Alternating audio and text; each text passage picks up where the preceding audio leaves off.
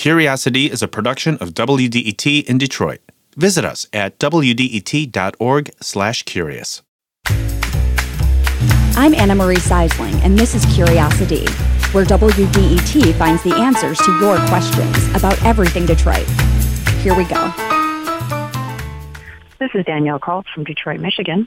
I visited the Detroit Institute of Art's Diego Rivera and Frida Kahlo exhibition recently, and I saw a few things referencing the 1932 Forward Hunger March in Detroit. I'm curious to learn more about this moment in history and if there are any parallels in terms of regional poverty today and in the 1930s. The Ford Hunger March, also known as the Ford Massacre, was a demonstration held by unemployed workers that stretched from Detroit to Dearborn, specifically to the Ford River Rouge complex, Ford's biggest factory, the biggest in the world at the time.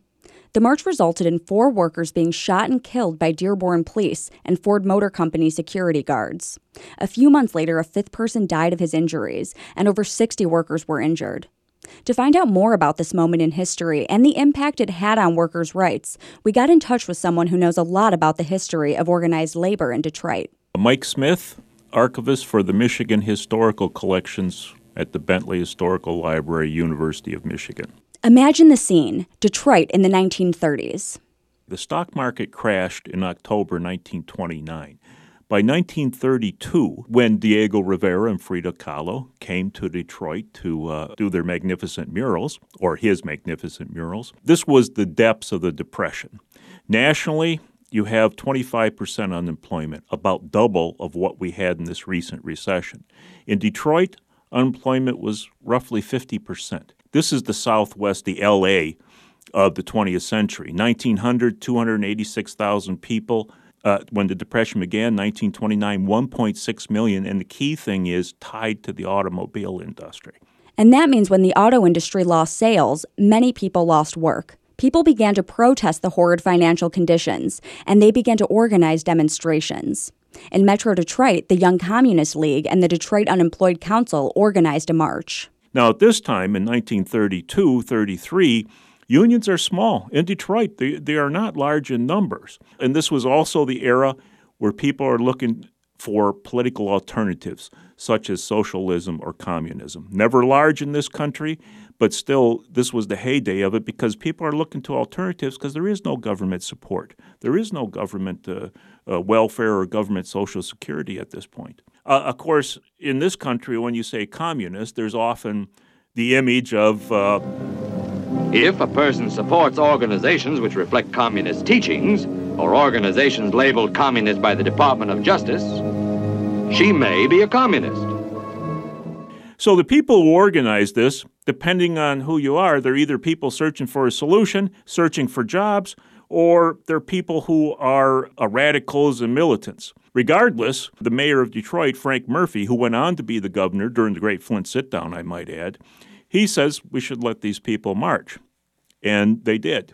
And it was mainly a march for, please, we need jobs, we need work, I need to feed my family. Nearly 100,000 people a day went to work at the Rouge complex. That's like taking the whole population of Lansing and putting them in one factory over the course of a day. But there had been massive layoffs, many people living on a welfare allowance of just 15 cents a day. So the Unemployed Workers Group decided to take a stand. According to a case study about the march by labor lawyer Maurice Shiger, on March 7, 1932, the marchers gathered in Detroit, 1 block from the city limit, about a mile from the plant. They proceeded from the city limits of Dearborn down Miller Road to the employment gate at the Ford plant. The crowd grew slowly, swelling as groups of unemployed Ford workers began to arrive and students showed up. A large number of Ford workers who had been laid off that very day joined in. There were suddenly thousands of people ready to march and present their demands to Henry Ford. Jobs for all laid-off Ford workers. Immediate payment of 50% of full wages. Free medical aid in the Ford Hospital for all employed and unemployed Ford workers and their families. Full wages for part-time workers. Those were just some of the demands. Although it wasn't a union event, it took on the tone of an organized labor protest more than a hunger march by the unemployed. When the group approached Dearborn city limits, they were met by about 50 police using tear gas and Ford's private security force, led by Harry Bennett. A thug, a goon, who really turned the Ford Motor Company production facilities, especially in this area, into a virtual police state. Henry Ford liked Harry Bennett's toughness. Historians say at this time, police had received little training in crowd control. So after the police began to fill the air with tear gas, the workers fought back by throwing stones at the oncoming officers. Police responded with gunshots, while firefighters blasted water from their powerful hoses at the marchers. A siege developed, and the union leaders and the unemployed council called off the demonstration. Everyone arrested was a worker. Not a single police officer received a bullet wound. The press vilified the marchers as communist radicals, and Bennett was characterized as a peacemaker. But Henry Ford was already unpopular among some middle-class workers. So despite the news reports, popular opinion was on the side of those who participated in the Hunger March. Within a few days of the march, Ford discharged thousands of workers. If there was any suspicion that a worker was even sympathetic to the Hunger Marchers' cause, they were let go. If you're on the shop floor in 1935 and you start speaking about labor organizing, you were escorted out. In fact, Henry Ford was the last of the big three to organize. Ironically, he gave the UAW its best contract because if he was going to be organized, he didn't want to be outdone by GM and Chrysler. And there you have it. For more about the Hunger March, visit wdet.org/curious. There you can also let us know what you're curious about in Detroit or the region. And thanks for listening. I'm Anna Marie Seisling.